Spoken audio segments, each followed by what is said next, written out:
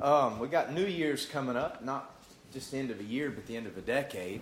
And I was thinking this morning about that, and I recall a place in the book of Nehemiah where the children of Israel had returned from Babylon as a result of King Cyrus's decree and had gathered together to rebuild the temple and the walls of Jerusalem. And we're told in Nehemiah chapter 8 that on the first day of the 7th month, which is the Jewish Feast of Tabernacles that Jesus fulfills at the rapture, it's also the Jewish New Year, Rosh Hashanah.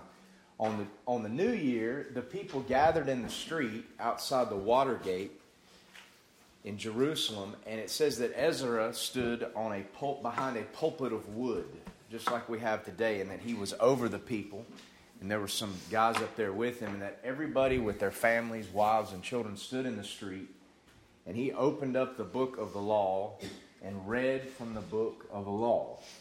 Genesis, Exodus, Leviticus, Numbers, Deuteronomy. And it says that he read from the book of the law and gave the sense to the people. He preached. So that was probably a pretty long sermon. They spent their New Year's Day standing while the Word of God was read. And it says that the preacher read it and gave the sense, verse by verse. Of course, there weren't any verses back then. Those were added much later. But he gave the sense. He exegeted the Word or the law of God. And that's what we've been doing here in the book of Revelation.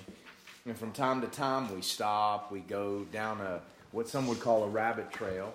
But I think it's important to preach God's Word and to give the sense and to let the Holy Spirit reveal to us individually and corporately what we need to be taught or what we need to learn or apply in our lives. And so last time I preached, it was requested, can you take some of this stuff about biblical chronology and put it down on paper so that we can have it as a reference form? So I've done that today. I've got a handout that I want to give you guys titled Old Testament Chronology.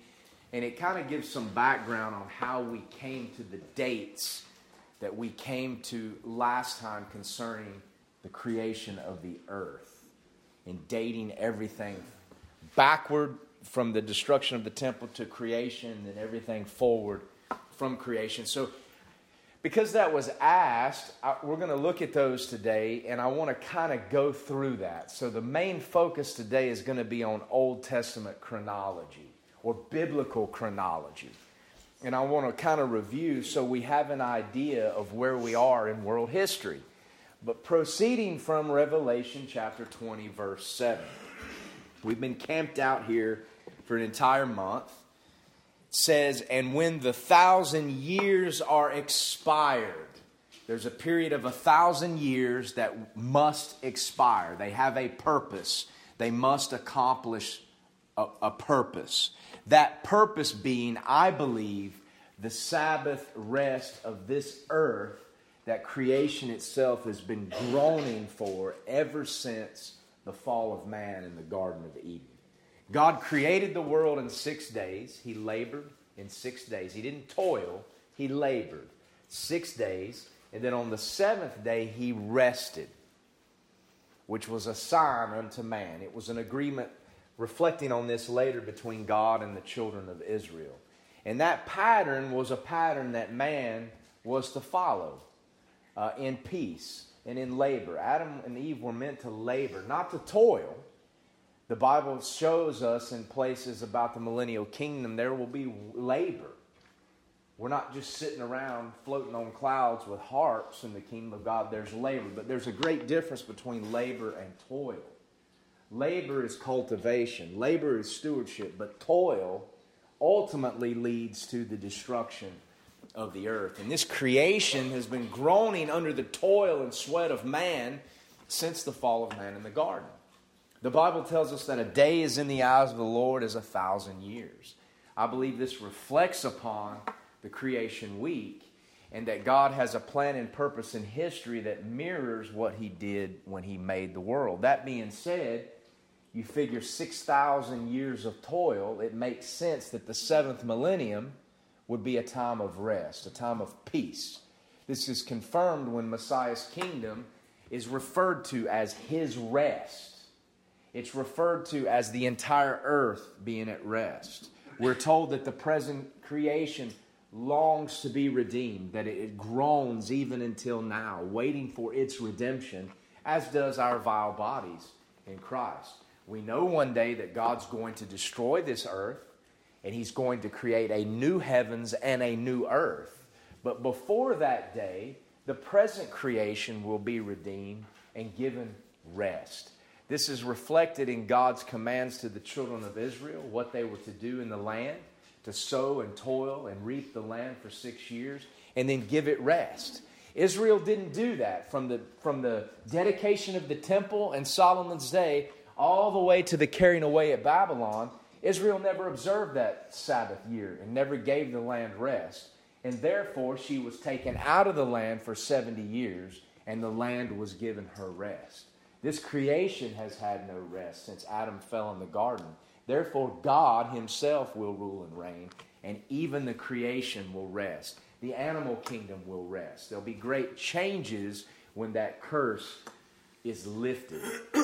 So I believe that the millennium fulfills, just as the captivity of Israel fulfilled the Sabbath rest of the land, the millennial kingdom has a purpose. One of its primary purposes being giving the earth its Sabbath rest. That's what we've been talking about. That's why I've drawn these conclusions. And it brought us into the topic of biblical chronology. So where we left off last time, I was talking about, okay, let's assume the world was created according to the biblical chronology in approximately 4004 BC, using our modern BC AD division of time. Well, today, in 2019, which is about to sunset, is 6,023 years after the biblical date of creation. So if man is to toil and labor for 6,000 years and then God is to intervene in the 7th millennium, we've got a problem. There was no year zero between BC and AD, therefore we're 22 years late. What's going on? Maybe we should just throw this whole theory in the trash can. But the biblical chronology back to creation is back to the creation of Adam. We don't know when Adam fell. We don't know how long he was in the garden. We know that Seth, who replaced Abel, was born when Adam was 130 years old. So Cain and Abel had to be old enough to know right from wrong and to have their own occupation and to have conflict. And Abel had to be killed, and Eve had to get pregnant again. So that happened when Adam was 130.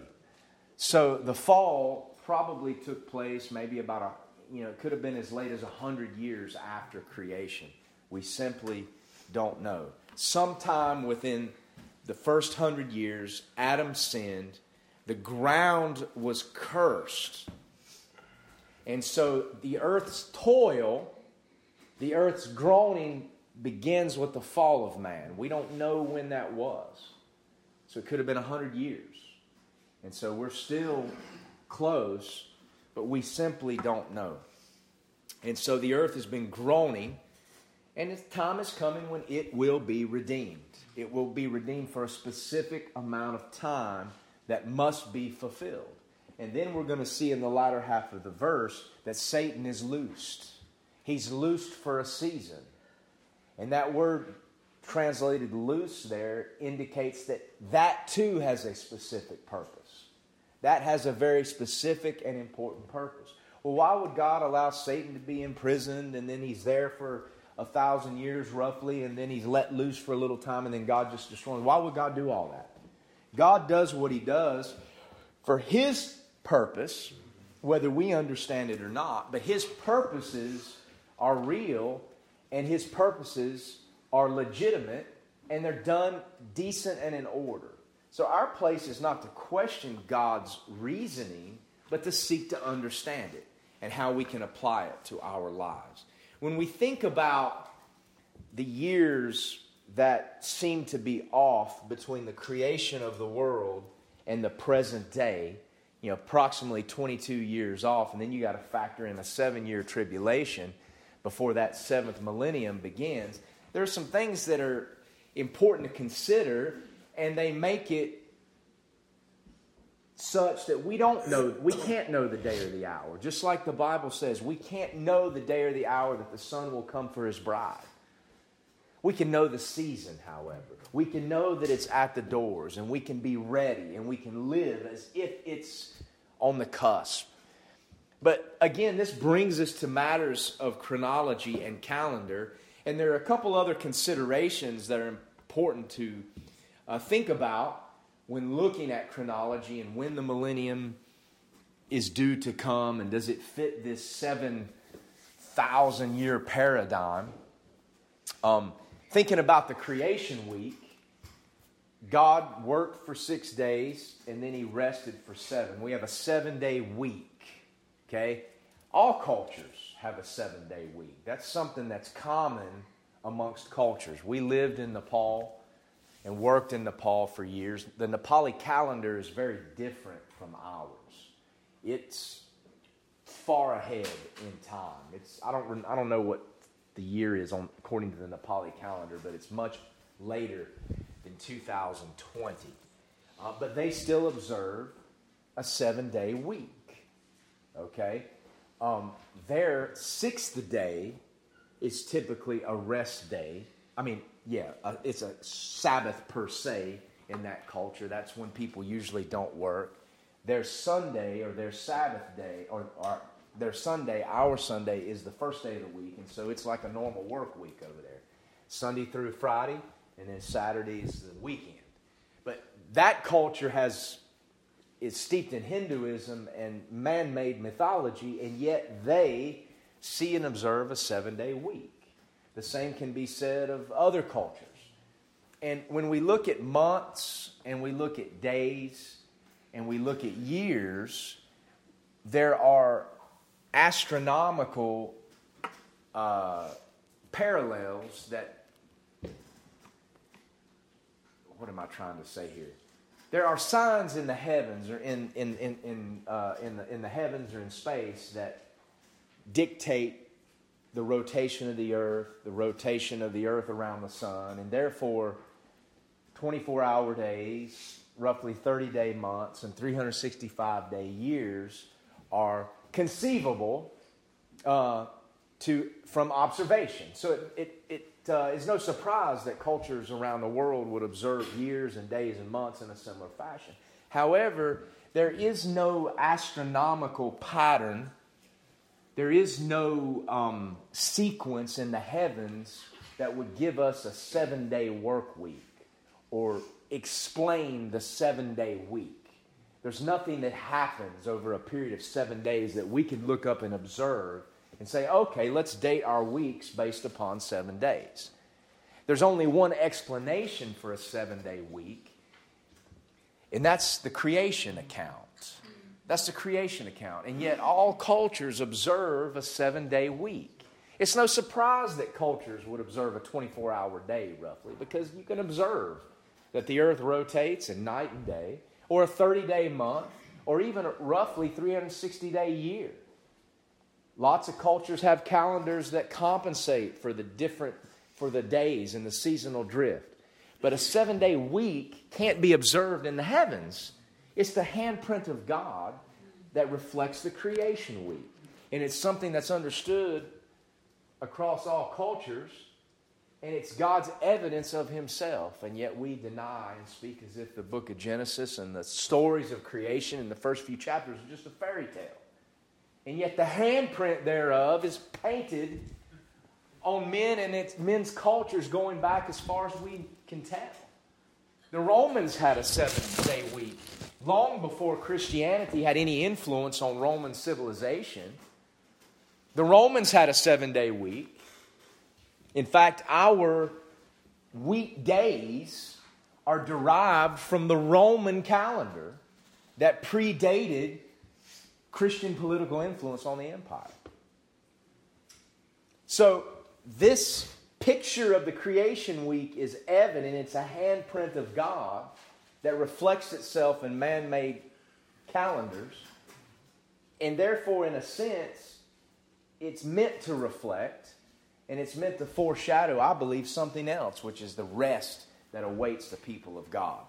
talked about there in Hebrews. But anyway, I'm kind of getting off on a tangent. A couple of considerations when we try to make our calculations here is, first of all, the Jewish calendar. The Jewish calendar is not a solar calendar, and it's not a solar calendar like ours, and it's not a lunar calendar like the Nepali calendar or the calendars observed in the Islamic world. It's what we call a luni-solar calendar. It's based upon both the sun and the moon. It's a pretty unique calendar. We've talked about it before. It's based upon three independent phenomena. Number one, the rotation of the earth on its axis. That's what makes a day. The earth rotates on its axis. Sun comes up, sun goes down. Sun rises the next morning, sun goes down. That is what makes a day. That calendar is also based upon the rotation of the moon around the earth. That's what dictates a month. The moon's rotation around the earth. Roughly 29.5 days is how long it takes the moon to rotate the earth. And then the third phenomena is the rotation of the earth around the sun, the basis for the Jewish year. So the rotation of the earth on its axis is the basis for the day. The moon around the earth is the basis for the month. And the earth around the sun is the basis for the year. The earth rotates around the sun approximately 365.25 days. But it's not that rounded off. And therefore, we've talked about how you have seasonal drifts and why we went from the Julian calendar, the Gregorian calendar. And I've done all that in the past. But in the Jewish calendar, the month is going to be either 29 or 30 days. And the year is either going to be 12 or 13 months. Because again, it's based upon both the moon and the sun. So, the way the Jewish calendar in terms of the months compensates for seasonal drift is what they call a pregnant year. There's a pregnant year when an extra month is added. There's a month in the Jewish calendar called Adar. In a pregnant year, the month Adar 1 is added before Adar 2. Adar 2 is the normal month of Adar. In a pregnant year, they add an extra month before Adar, and you have Adar 1 and Adar 2. And these pregnant years take place on a 19-year cycle. And you're thinking, what is this all about? The 3rd, the 6th, the 8th, the 11th, the 14th, the 17th, and the 19th, all are pregnant years. And you think, that's random, that's no pattern. What did you just say? That makes no sense. It's really quite easy because it reflects, and I see this because I grew up taking piano lessons, it reflects the keys on a piano. On a piano, you have 2 whole steps and then a half step. And then you have 3 whole steps and a half step, right? When you look at the white and the black keys. Well, that's the way it is. A step in a Jewish calendar is 2 regular years followed by a pregnant year. A half step would be a regular year and a pregnant year. So 2 and 1 is a whole step. 1 and 1 is a half step. So what you have on their 19-year cycle is 2 whole steps, 2 regular, a pregnant, 2 regular and a pregnant. Then you have a half step, a regular and a pregnant. Then you have 3 whole steps, 2 regular, pregnant, 2 regular, pregnant, 2 regular, pregnant. And then you have a half step, a regular and a pregnant. It's a 19-year cycle that basically is pictured for you on the keyboard of a piano. And so that's a Jewish calendar that compensates for seasonal drift and is based upon the sun and the moon, not just the sun or just the moon. It's an interesting calendar. So the Jewish calendar is a little different than ours. That's something we have to keep in consideration with biblical chronology. The civil year would begin in the fall, in the 7th month, the month of Tishri. The religious year would begin in the month of Nisan, the first month, which is the month that Israel came out of the land of Egypt. So those are things to consider, and they're not always easy to understand or pinpoint in the Bible. And then the second thing is, according to the Jews, any portion of a year would equal a year. So if a king reigned on a throne for 3 years and 6 months, then it would be considered that he had a 4-year reign. So any portion of a year is considered a year. So with those things in mind, you can understand why there may be a little discrepancy between our modern calendar and a biblical chronology. Not giant discrepancies. You know, we're going to see that we're only talking about decades here in terms of historical minds that dated the creation of the earth. We're not talking about centuries. The Jewish calendar today is a rabbinic calendar. They date from the creation of the world. So Jewish society, or the Orthodox, use a calendar that dates from what's called Anno Mundi, the creation of the world. So on September 29th, 2019, the year 5779 ended. So right now, the rabbinic calendar is 5,780 years from the creation of the world. Now, the biblical chronology we looked at last time shows that we're roughly 6,022 years. So you have a difference here of about 243 years between the biblical chronology based upon biblical text and the rabbinic calendar. That's really not a whole lot of time. The rabbinic calendar is based upon something established by a great famous rabbi in Jewish history. They call him Maimonides, or the Ramban. He was a medieval Jewish scholar in the Middle Ages, and a lot of the rabbinic tradition looks to him as an authority in all sorts of matters. And a lot of times he's spoken about as the Messiah. I don't understand that because he died a whole long time ago, and he's been dead for a long time, just like any other man. But some refer to him as the Messiah or the authority. What does the Rambam say? I saw this interesting video where these Jewish believers were going out on the streets in Israel, and they were describing a certain type of person. What they were asking people, I'm going to describe a person to you, and I want you to tell me what you think about this type of person. And so they would describe things that Jesus said in his ministry and things that he did. Most of these people had never seen a New Testament. They wouldn't be familiar with it. And so he would describe, what would you think of a person who said these things and who rebuked the religious leaders and who did this, this, and this? And their answers were like, or they would ask, who is this talking about? And a lot of times their responses were, wow, this is a great individual. This is like the ultimate Jew. This is like Judaism fulfilled.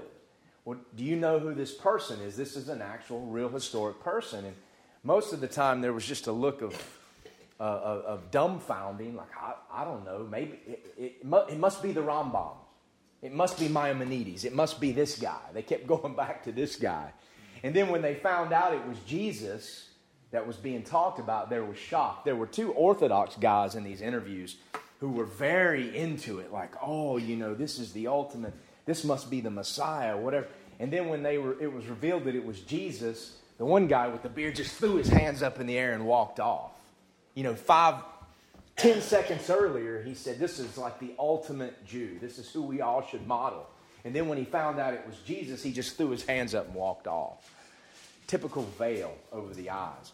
But a lot of the respondents would speak about this Rambam. I don't know why he's so esteemed. He wrote some commentary on the Old Testament scriptures, but he dates the world from in such a way that we're at 5,780 years from creation. There are some other famous individuals in church history that dated the creation. Martin Luther was one of them. He argued that the world was created in 3,960 BC. So that's about a 44-year difference from what we've traced. Philip Melanchthon, who was a student of Martin Luther and helped carry Lutheran theology into the Reformation, he dated the world from 3963 BC. We're talking about 41 years difference. In the Middle Ages in England, about 700 AD, was a famous monk by the name of Venerable Bede. He did an English Bible translation, a very early English Bible translation that reflected the text tradition of what we have in the King James. He's well known for popularizing the dating system that we understand, BC and AD. Anno Domini doesn't mean after death. It means the year of our Lord, dating from the birth of Christ. He didn't start using that terminology. That came from some time earlier, but his writings employed it in such a way that it became popular in the English world, and we use it today. He dated the world from 3952 BC, so we're about 52 years difference from the way we did it. And then you had Archbishop Usher, the Bishop of Canterbury there in England, who years later, using biblical data and using those bridges between secular and biblical history we've talked about to date the earth to 4004 BC. So even with Luther, Melanchthon, the Bede, and Usher, we're not talking about large periods of time discrepancy. Decades are in play. With the Jewish Rambam, we're looking at a couple hundred years, but we're not talking about long periods of time. We can say that it's close. We can say that the earth's redemption is at the doors. In Matthew chapter 24, and again, this is another Jesus' Olivet Discourse that I've preached through in this series. Jesus says in verses 32 and following,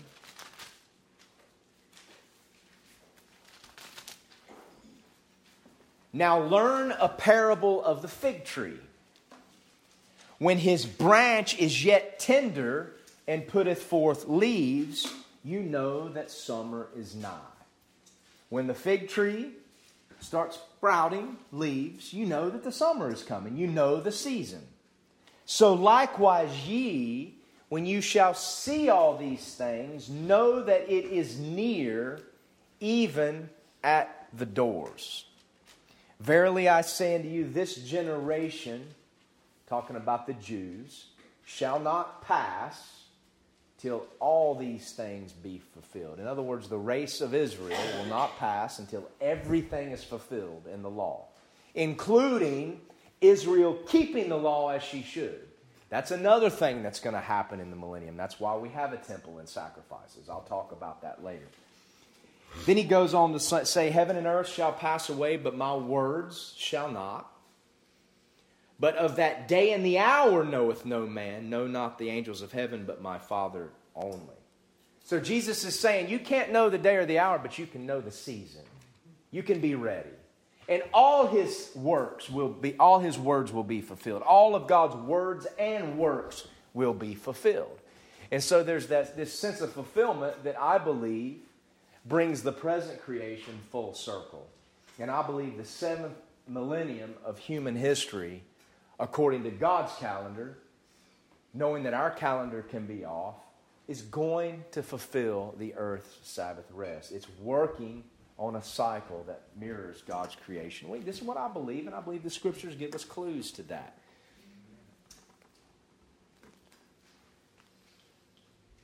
The latter half of the verse, and I want to just cover this real quick before we get into chronology for a few minutes. When the 1,000 years are expired, chapter 20, verse 7 of Revelation, Satan shall be loosed out of his prison. Okay? He doesn't break out. This is not a prison escape. He's set free. He's loosed. Remember, he's cast into the bottomless pit. He's cast into that abyss from which those demon creatures came out during the tribulation. He's cast into that great gulf that separated the rich man in hell from Lazarus and Abraham's bosom.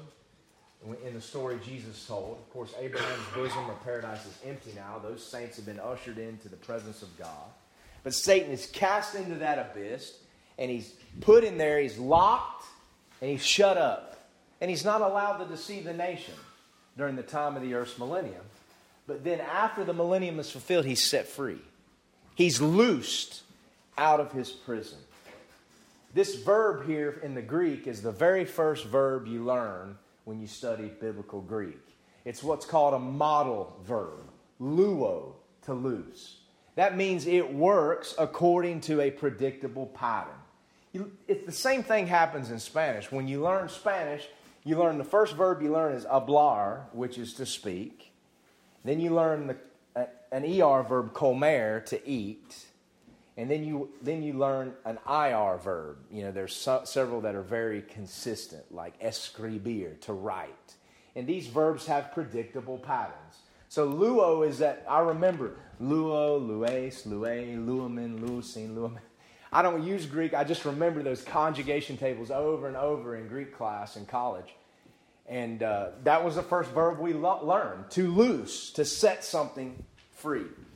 So this word here indicates that Satan's loosing has a specific purpose. The 1,000 years had a purpose to demonstrate something or to fulfill something. Satan's loosing has a purpose to fulfill something. It brings to mind a very politically incorrect truth that the psalmist declares in Psalm 39. This is very politically incorrect, and it goes against modern American culture. It goes against the American dream. It goes against the philosophies of the schoolroom. It goes against the philosophy of our government. It goes against the philosophies of amillennialism and postmillennialism. It's a very politically incorrect, inconvenient truth.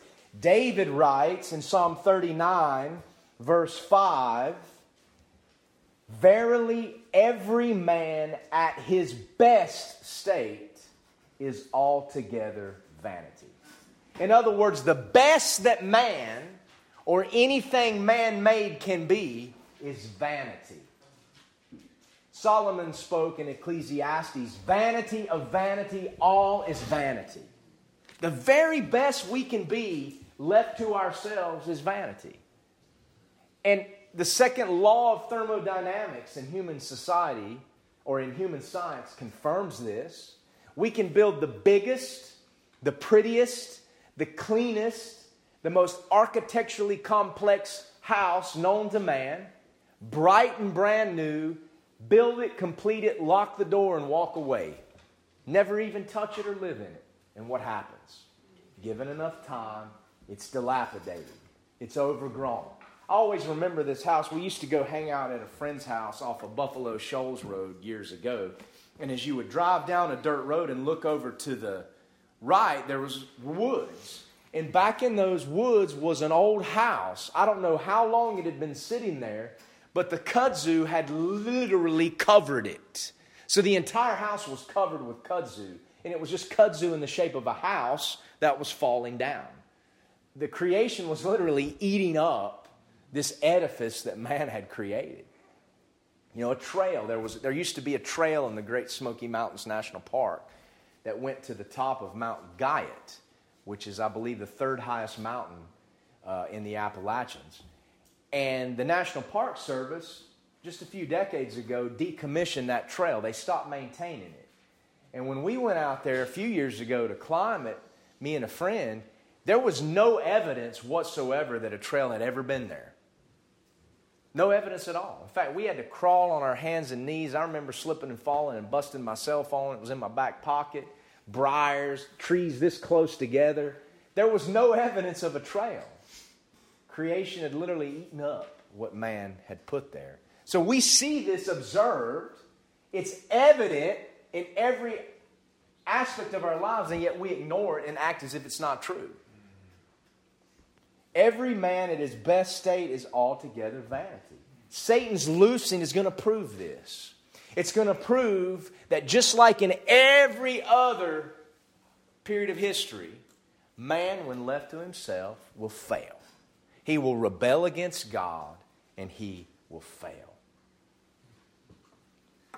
We look back at God's dealing with humankind over human history. When God put Adam and Eve in a garden, He dealt with them according to their innocence. They were innocent. And what happened? They rebelled against Him. They failed. After Adam and Eve were expelled from the garden, from Adam down to Noah, God dealt with men on the earth according to their conscience. His law was written on their hearts. They knew what was right and wrong. Cain and Abel knew what was right and wrong, what God required for sacrifice, and what did Cain do? He rebelled. I'm going to do things my way. I'm going to worship God my way, the father of all man-made religion. God dealt with men according to their conscience. And what happened? They failed. They rebelled. Evil and wickedness dominated, and God flooded the planet and destroyed it. With Noah, God gave human government. God told Noah how men were to be governed. Capital punishment was a big part of that. When men shed men's blood in an act of murder, then their blood is to be shed. And that responsibility was put in the hands of human government. That is righteous. Capital punishment is righteous. It restrains evil. And yet we think we're somehow above all that antiquated stuff and we're better than that. What did man do? He failed. Man quickly got away from God after the flood. God rose up Abraham. God dealt with man according to promises made to Abraham. And yet man failed. The law was given at Mount Sinai, and it was given so that Israel would teach the nations. The law that reflected what was already on the conscience of men. Under God's law, men failed. Israel didn't keep it. And she certainly wasn't a light to the nations that she should have been. Then God stepped into human space. In the fullness of time, God sent forth His Son, made of a woman, made under the law. He came. He was crucified. He was buried. He rose from the dead, as the prophets had said. God accepted His sacrifice, and thereby God has dealt with mankind according to His grace. His grace, in some form, shines upon all men. His grace falls upon the just and the unjust. God hasn't destroyed the world as He did under Noah. The gospel has gone into all the world, and yet what? Man rebels, even within the church today. A spirit of rebellion, a spirit of vanity. All of a sudden, our eyes have been opened because a few kids of a few Christian parents went out and decided one day they were gay. And so now all of a sudden we've always been wrong. God really has no problem with homosexuality. These scriptures actually mean something different now. That's that vanity of man, even in the church. That's the spitting in God's face in response to His grace. And then comes the kingdom. So man, whether he's in a state of innocence without sin in the Garden of Eden, or whether he lives and subsists under the rule of God in the flesh, to be seen, God Himself ruling here on earth, in righteousness, no respect of persons, all power and authority, under the rule of Christ, what does man do? Whether he's in the garden or in the kingdom, he rebels. He rebels against God. Man left to himself will fail. And God's going to demonstrate this. He's demonstrated it throughout history, and He's going to demonstrate it one final time. At the end of the millennium, where there are consequences for not following the law. Nations that refuse to come up to Jerusalem during the Feast of Tabernacles. There will be drought and plague that fall upon them. There will be righteous judgment, no respect of persons. Christ will rule, and Israel will be chief of the nations.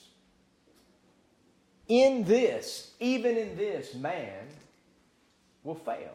And all it takes is Satan, who's not been able to deceive the nations for 1,000 years, to be loosed for a little season. He doesn't have to go out and work very hard on deceiving people. He finds people ripe for deception. He's going to find basic rebellion simmering in human nature. At the end of the millennium, just like it was in the heart of Eve and of Adam. Man, if left to himself, will fail. And that's what this loosing is going to demonstrate. Man's vanity, man's failure, has echoed from the garden and will to the end of time in this present creation that we need a Savior. We need a Messiah.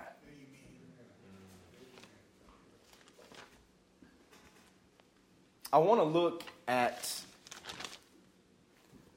Old Testament chronology for a bit. So I'm going to have my dad hand out those handouts for you. This is a reference, and we'll just use it as a bit of review.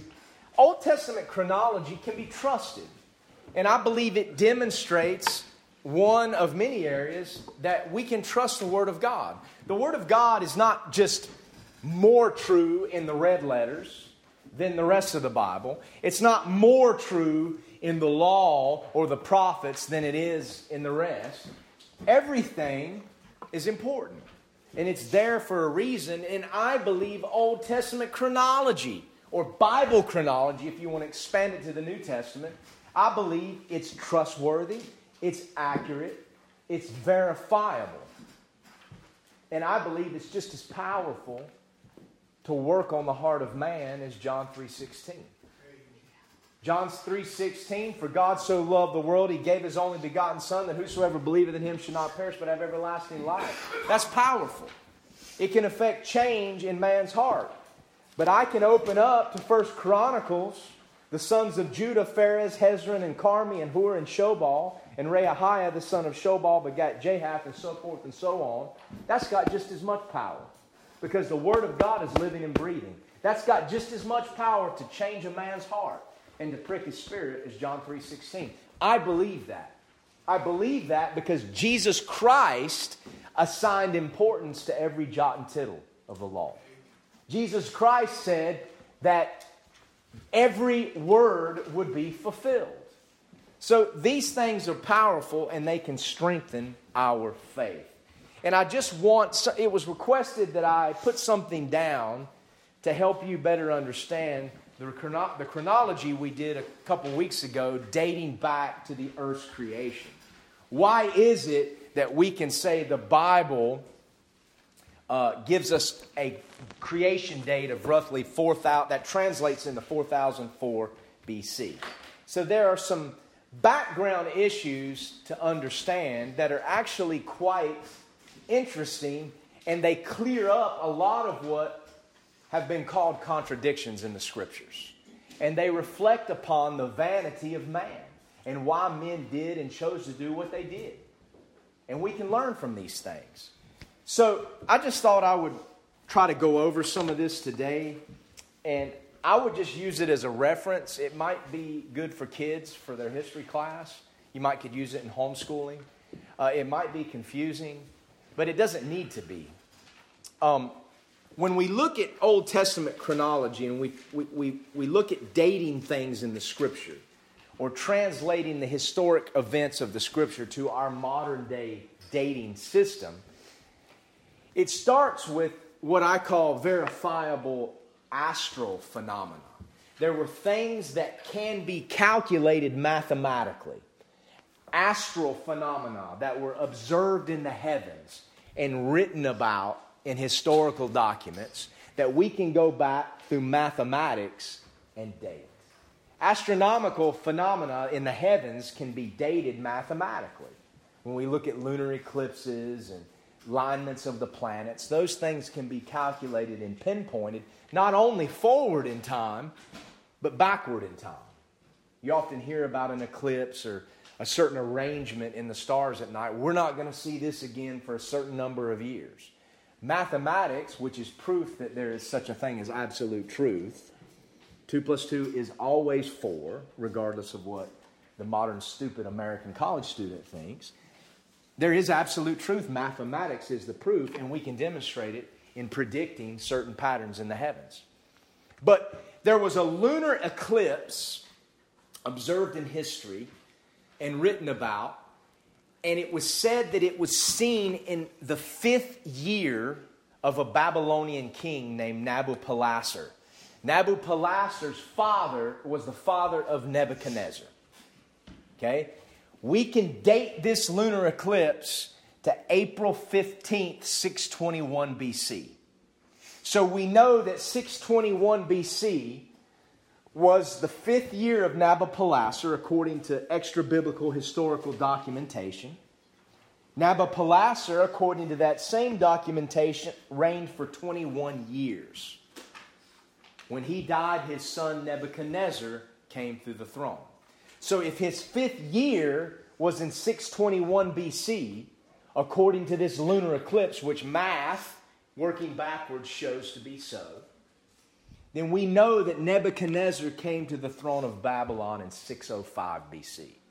That's something we can date based upon astral phenomena. Okay? There's another recording. The Babylonians recorded things they saw in the heavens. The wise men from the east, probably from Babylon, saw a star, and they recorded things about it. They watched the heavens.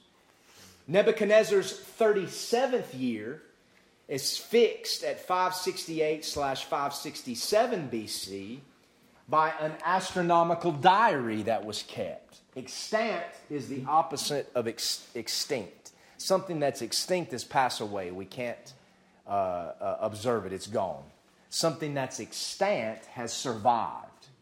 There are roughly 5,000 extant Greek manuscript or manuscript portions of the New Testament.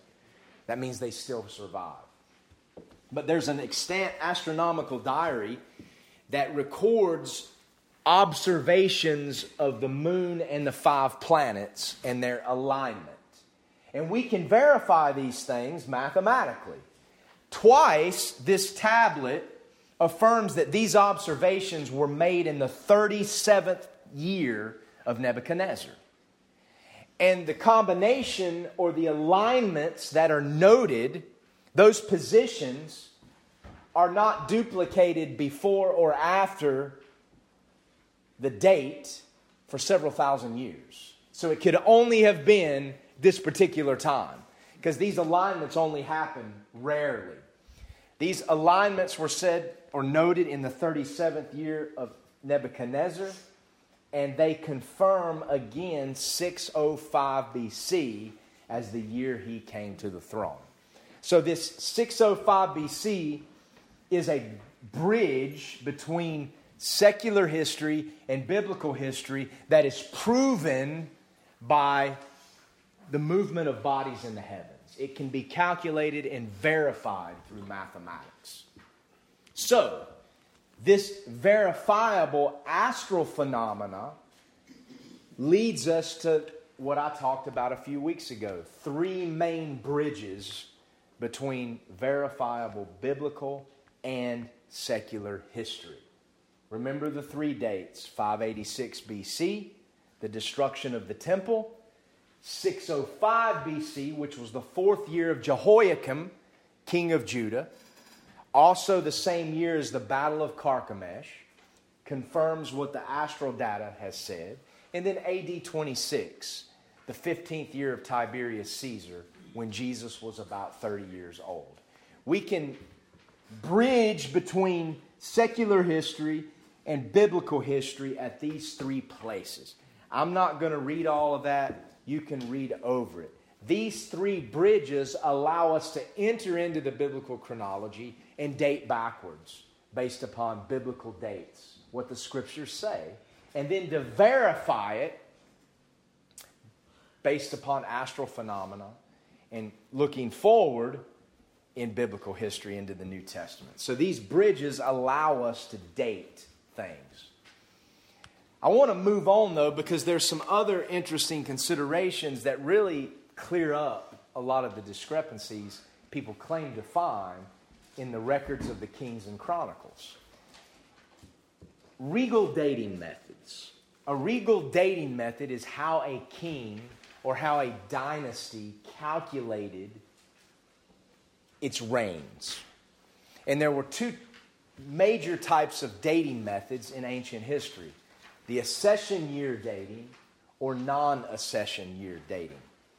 If a king reckoned the years of his reign from the new year after his accession to the throne, the calendar year in which he ascended to the throne would be called his accession year, and his first official year would not begin until New Year's Day after he came to the throne. So we see this similarly with our presidents. A U.S. president is elected in November 20th.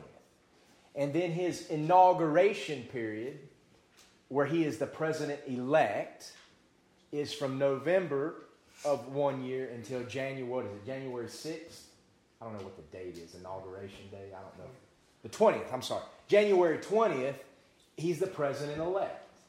His presidency doesn't begin until after the new year following his election. So Donald Trump was considered the president-elect at the end of 2016. 2016 is a year that we attribute to President Obama. So this would be called the accession year method of dating. That's how we do with our presidents. So if a king died in, say, October of 1000 BC, and his son came to the throne for 3 months, those 3 months would not be considered an official year of his reign. That's his accession year. His reign wouldn't start counting until after the new year. That's accession year dating. There was another method of dating used if a king reckoned the year in which he ascended to the throne, his first official year. This was known as non-accession year dating or anti-dating. In other words, that king would count October, November, and December of 1000 BC as his first year. And so what you have happening is the last year of a father's reign and the first year of a son's reign are actually the same year. They're 2 official years, but they're only 1 calendar year. So in accession year dating, you have the accession year. In non-accession year dating, that would be your first year. And then your first year in accession year would be your second year in non-accession. Your second year in accession would be your third year in non-accession.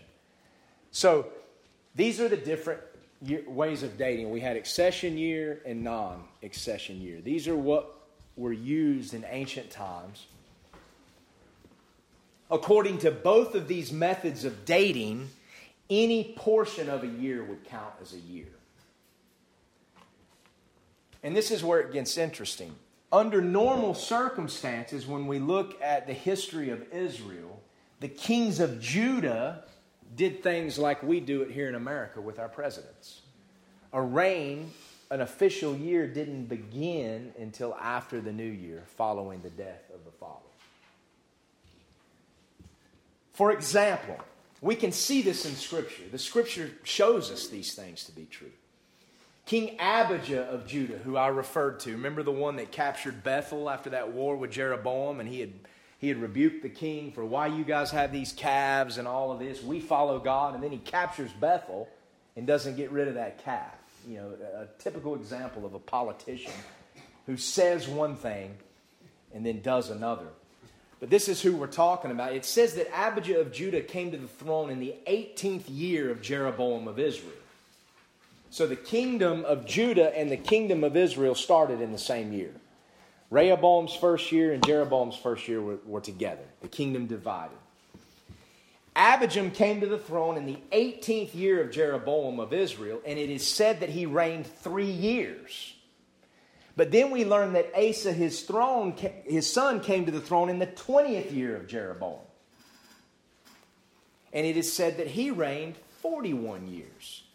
So the 20th year of Jeroboam was the last year of Abijah's 3-year reign and Asa's accession year. So the only way Abijah could have reigned for 3 years is if the 20th year of Jeroboam was his 3rd year. And then Asa, for him, that was his accession year. The following calendar year would be the first official year. So in other words, the 3rd year of Abijah was the accession year of Asa. The kings of Judah used this method, a reasonable method. The kings of Israel, on the other hand, were always motivated, going back to the days of Jeroboam, to do things differently, to establish themselves as the authority. What did Jeroboam do? He set up golden calves to keep the people from going down and worshiping at the temple. He devised a calendar and feasts and a priesthood after his own heart. So while Judah was observing the biblical feast in the 7th month, Jeroboam just made up his own feast on the 15th day of the 8th month. And so Judah, or Israel, motivated by a desire to do things differently from the kings of Judah, and also to pad their resumes across multiple dynasties, they preferred this method, where the last year of one king would also be considered the first year of another king. Now you got to remember, in Judah you had one dynasty, the line of David. The house of Ahab almost train wrecked that, but God preserved the Messianic line. In Israel, you had multiple dynasties. You had the dynasty of Jeroboam, the dynasty of Baasha, the dynasty of Ahab, the dynasty of Jehu. And then you had all kinds of different guys coming in there at the end. And so you had multiple dynasties that were trying to establish themselves and do what? Pad their resumes. So naturally, when a dynasty changed hand, the new king would just cancel the previous king as if it didn't even matter, and he would assume his first year. He could come to the throne at the end of December, if they weren't dating according to our calendar, but just for an analogy, he could come to the throne December 28th, and he'd still reign 1 year. It'd be considered a year. So we see this with the kings of Israel. In other words, the last official year of one monarch would also be counted as the first year of his successor. An example of this, we are told that Baasha began to reign over Israel in the 3rd year of Asa of Judah, and that he reigned 24 years. Later, it is said that Elah, the son of Baasha, began to reign in the 26th year of Asa of Judah, which was the same as Baasha's 24th year, and that he reigned 2 years. Elah was then assassinated in the 27th year of Asa, the very next year. Therefore, it's clear, based on what the scriptures say, that the last year of Baasha, his 24th, was also considered the first year of Elah. So here we see the kings of Israel using the non-accession year dating. Now this padding the resume method creeps into the kings of Judah. And when you acknowledge this, the chronology works out perfectly. There was an alliance made between the house of Jehoshaphat and the house of Ahab. Jehoshaphat's son, Jehoshaphat, who was a righteous king, his son was not, married the daughter of King Ahab and Queen Jezebel. And so when you go and look at the accounts there between the Kings and the Chronicles, what you see is this idea that if we just go along to get along, maybe we can make the kingdom come back together, even though it wasn't God's timing for that. King Jehoshaphat in his reign and his buddying up with the wicked like the church did today is a lesson for us. He was rebuked for that. Those were his follies. The Bible commands us to be at peace with the wicked, not to try to make peace with the wicked. Big difference. Paul said, as much as is within you, be at peace with all men. I desire to be at peace here in America with the liberals and the Democrats and the homos and the dykes and the trannies. I want to be at peace. I'm not a man of war. But I'm not making peace with the wicked. That means I would compromise what I know to be true. Jesus said, blessed are the peacemakers. A peacemaker makes peace for the righteous. He doesn't make peace with the wicked. Sometimes to be a peacemaker means to pick up your musket and go to war. To make peace for the righteous. That's what my ancestors did here in North Carolina in 1861. They were peacemakers. In order to make peace for the righteous amongst whom they lived, they had to take up their muskets and defend their land. A peacemaker makes peace or labors to make peace amongst or for the righteous. We are to be peacemakers within the body of Christ. We are to be peacemakers amongst those whose hearts outside the church are open to the truth. We are to be peacemakers in the sense that we can preserve a culture whereby the gospel can be freely disseminated so men's hearts will change. But to be a peacemaker in the sense that Jesus said, blessed are the peacemakers, is not to make peace with the righteous. Because King Jehoshaphat was rebuked for that. We're called to be at peace. And sometimes to be at peace is quite different than making peace. No making peace with the wicked. We're not called to do that. We're called to do what we have to do to make peace. We're blessed if we make peace for the righteous. But we're to be at peace as much as lieth within us, as much as is possible.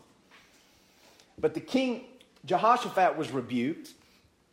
We see that his son married the daughter of Ahab, king of Israel. And so what the righteous king hoped would pull Israel back into doing things the right way actually had the reverse effect.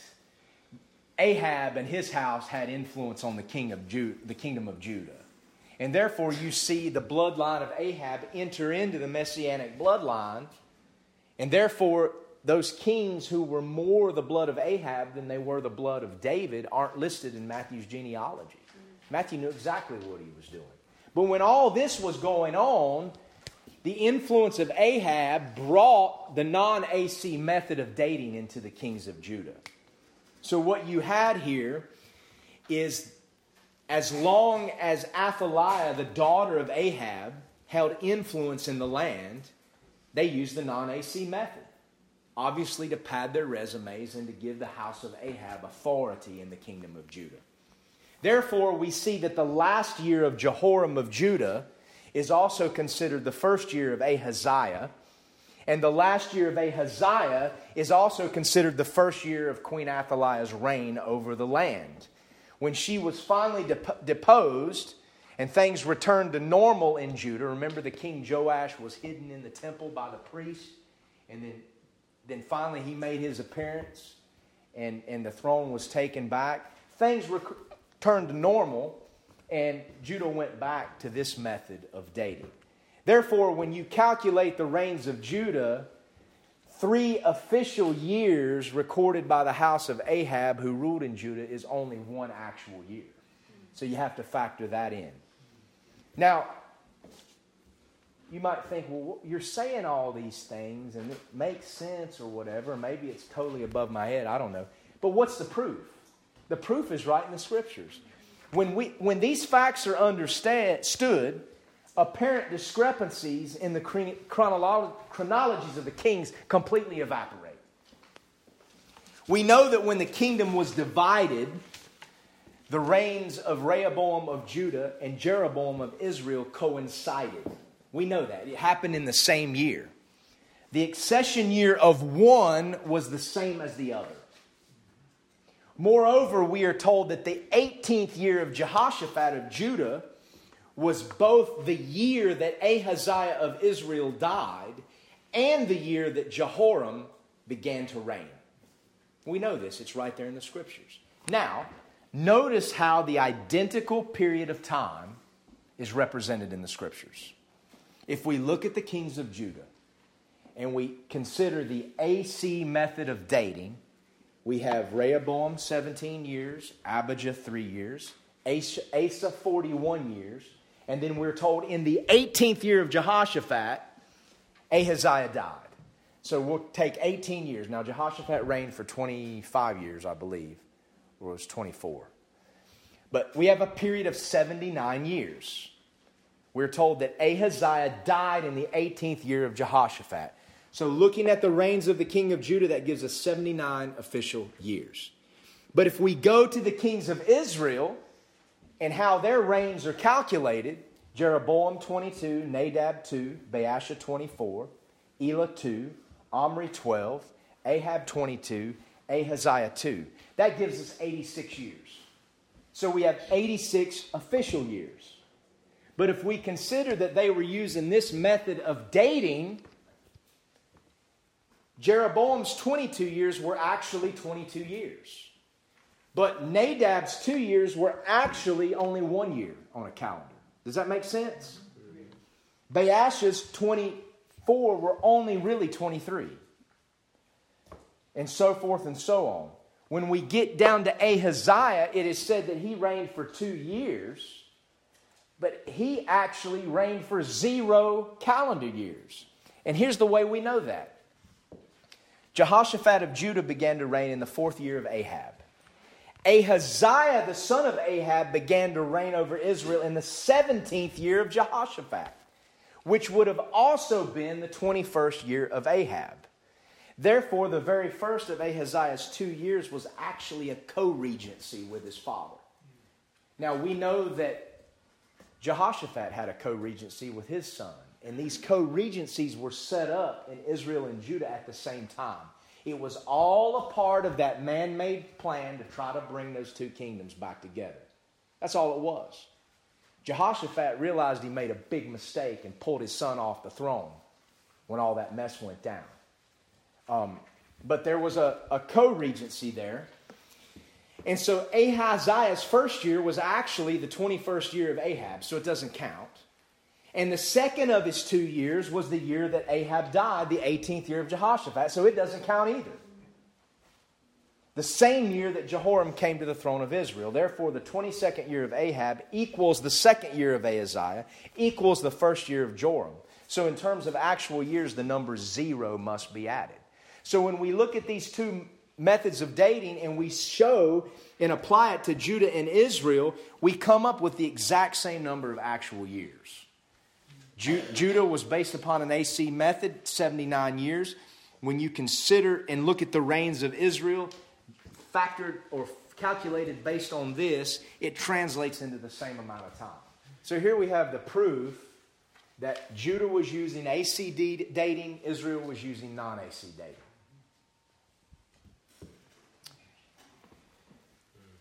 So, Rehoboam's first to Jehoshaphat's 18th equals 79 actual years and 79 official years. Jeroboam's first in Israel to Ahaziah's second equals 79 actual years. That's a typo there. But 86 non-AC official years. So, when we understand the different dating methods that were used between the northern and southern kingdom, the so-called contradictions evaporate.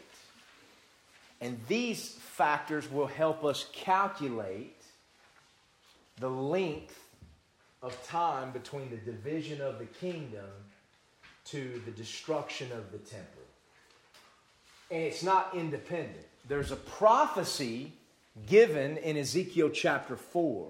We can calculate the years based upon these understandings, and then we can compare it to a prophecy that told us the amount of time that would take place when Israel was given a chance to repent. She refused, and then God therefore besieged the city and destroyed the temple. Ezekiel speaks of a 390-year period of time. When we go back and calculate the reigns of the king of Judah and factor that the kings that were influenced by Ahab brought this method of dating into the calculation, we come to the same period of time that Ezekiel gives. So these things are confirmed.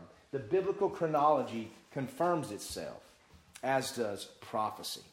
I'm going to end with this today. I don't want to go too far, but Ezekiel chapter 4 is very interesting.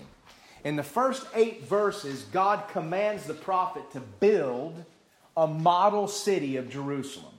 Now, Ezekiel went into captivity in roughly, I think it was 597 BC.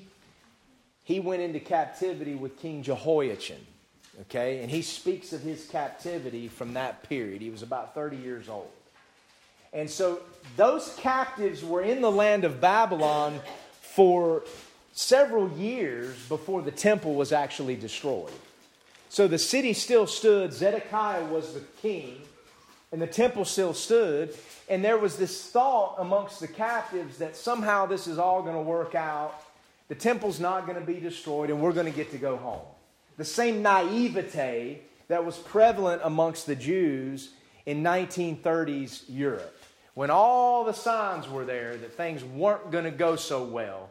And it was just, we're just going to believe the best. It's all going to work out. And then they're thrown into the ovens. Same idea going on with the captives there with Ezekiel. Oh, this is all going to work out. No thoughts of repentance. It's all going to work out. And Ezekiel is given a prophecy. No, it's not. It's not going to work out. Your temple is going to be destroyed, and you're going to be stuck here for a while. And then God gives Ezekiel a vision of a future millennial temple to encourage the people. In other words, this stuff's going to happen. You're going to pay for it because you've sinned against me. You need to repent. But I'm still going to keep my promises. So I'm going to give you a distant vision of something that I'm going to do. So God tells Ezekiel to build a model city, to build a Lego city per se. They didn't have Legos back then. But he built a model of the city of Jerusalem. And he was to build a model that showed it being besieged by an army. Battering rams and towers and all those things. He built a model city in the sight of the people there in the land of Babylon. And then he is told to lay upon his left side for 390 days before that model siege as a testimony to a 390-year period of Israel's iniquity that was about to come to an end. Then he is to lie upon his right side for 40 days before that model siege as a testimony to a 40-year period of Judah's iniquity. God says, I have appointed thee each day for a year. So a day stood for a year. So a 390-year period followed by a siege and destruction of Jerusalem is prophesied upon Israel. And sometime thereafter, a 40-year period followed by a siege and destruction of Jerusalem is prophesied upon Judah. Now, about 6 years after this prophecy, declared to those taken captive with Ezekiel in 597 BC, and who still thought things would work out and that they could return home, Jerusalem was besieged by the Babylonians, and the city and the temple were destroyed 586 BC. Working backwards from 586 BC, the 390th year brings us to the division of the kingdom after the death of Solomon in 975 BC. What happened in 975 BC within a few months after the kingdom was divided? Israel was made to sin by the iniquity of Jeroboam. The calves were erected. Israel fell into iniquity that she never turned away from. And that iniquity brought in, that spirit of Cain brought in by Jeroboam, infected Israel and Judah. And so from the time the kingdom divided until the destruction of the temple was 390 years. And we're going to see that calculating the reigns of the kings gives us that 390. This is what Ezekiel was talking about. And just a few years after this prophecy, it came to pass.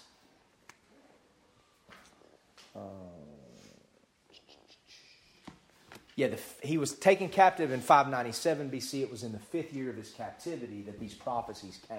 So about 592 BC, 6 years before the temple was destroyed, when the people thought it was going to all work out, God said, no, you're going to sin against me for 390 years. Your iniquity is going to come to a full, and then I'm going to besiege and destroy Jerusalem. Now, we can confirm this by calculating the reigns of the kings of Judah from the 1st year of Rehoboam to the 11th year of Zedekiah. Now, if we calculate all those years you see listed here as given in the Scriptures, we come to a total of 394 years, 6 months, and 10 days. You're like, well, wait a minute. That's not 390. Well, yes, it is. Because we have to factor in this. What happened when the house of Ahab had control over the land. So I'm going to stop there today. I'll go over the rest of it. Look over this next week. You might find it interesting. I talk a little bit about Christ and the fulfillment of that 40-year period of iniquity. And then at the end, I sum up for you how we come to the conclusion of 4004 BC from 586 BC, moving backwards. So I don't know if this stuff interests you or not. I enjoy history and chronology, and I've found in studying the biblical chronology that we can trust the Bible. It verifies itself. It's a historical document. The places that it talks about are actually there today. You can go there.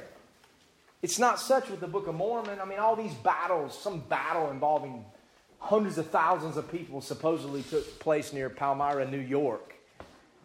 I don't know what the dates are, and yet there's never been any archaeological finds that even demonstrate that that ever happened. People are finding things in Israel all the time. Inscriptions with Pontius Pilate's name on it. Coins with the names of these kings talked about. All the time this stuff is being discovered. The Bible is history, it's chronology, and it's prophecy. And remember, prophecy is just history written before time. And that's what distinguishes God from the gods of men. And that fact is what God challenges man with. Who can tell the end from the beginning? God can. He can tell the end, the millennial reign of Christ, from the beginning. From before man ever fell, or there was ever a tree of the knowledge of good and evil in the Garden of Eden. God knew the end from the beginning. And that end is the millennial reign of Christ. That end is the final testing of man in which man fails. And that end is a new heaven and a new earth wherein dwelleth righteousness. And the scarlet thread, or the theme that runs throughout, is Messiah and our need for Him. So we can say that we finished Revelation chapter 20, verse 7. But I don't want to go into verse 8 until we talk about some traits of the millennium, some things we can look forward to that are specifically described in the Old Testament. Things regarding animal life, private property. It's not a communist government. It is a capitalist government whereby men have their own property. But it's righteous capitalism, not the greed that we see today in America. Feast of Tabernacles is going to be important. There's going to be a temple. The entire geography of the land of Israel will be changed. So I hope you find these things interesting and they're worth talking about because they give us hope now. Just as Ezekiel's visions of the future glory of Israel gave those captives hope, even amidst their rebellion. Okay, let's pray. Thank you, Lord, for your word. Thank you that we can trust it, whether it be history, chronology, or prophecy. Every word, every jot and tittle is true. Thank you for the encouragement we receive when we see these things confirmed in the scriptures and the chronologies. May these things sink down into our hearts and compel us to live for you, who already enjoy spiritual Sabbath rest through Christ and look forward to a rest that remains for the people of God under the rule of Christ. So, Lord, as we start a new year and a new decade, help us to keep looking forward and learning by looking back. Not looking back to long for it, but to learn for it, so that we can press forward to the mark of the high calling of God in Christ Jesus. Lord, bless the food in our fellowship. Be with those who are not amongst us. In the name of Jesus the Messiah, I pray.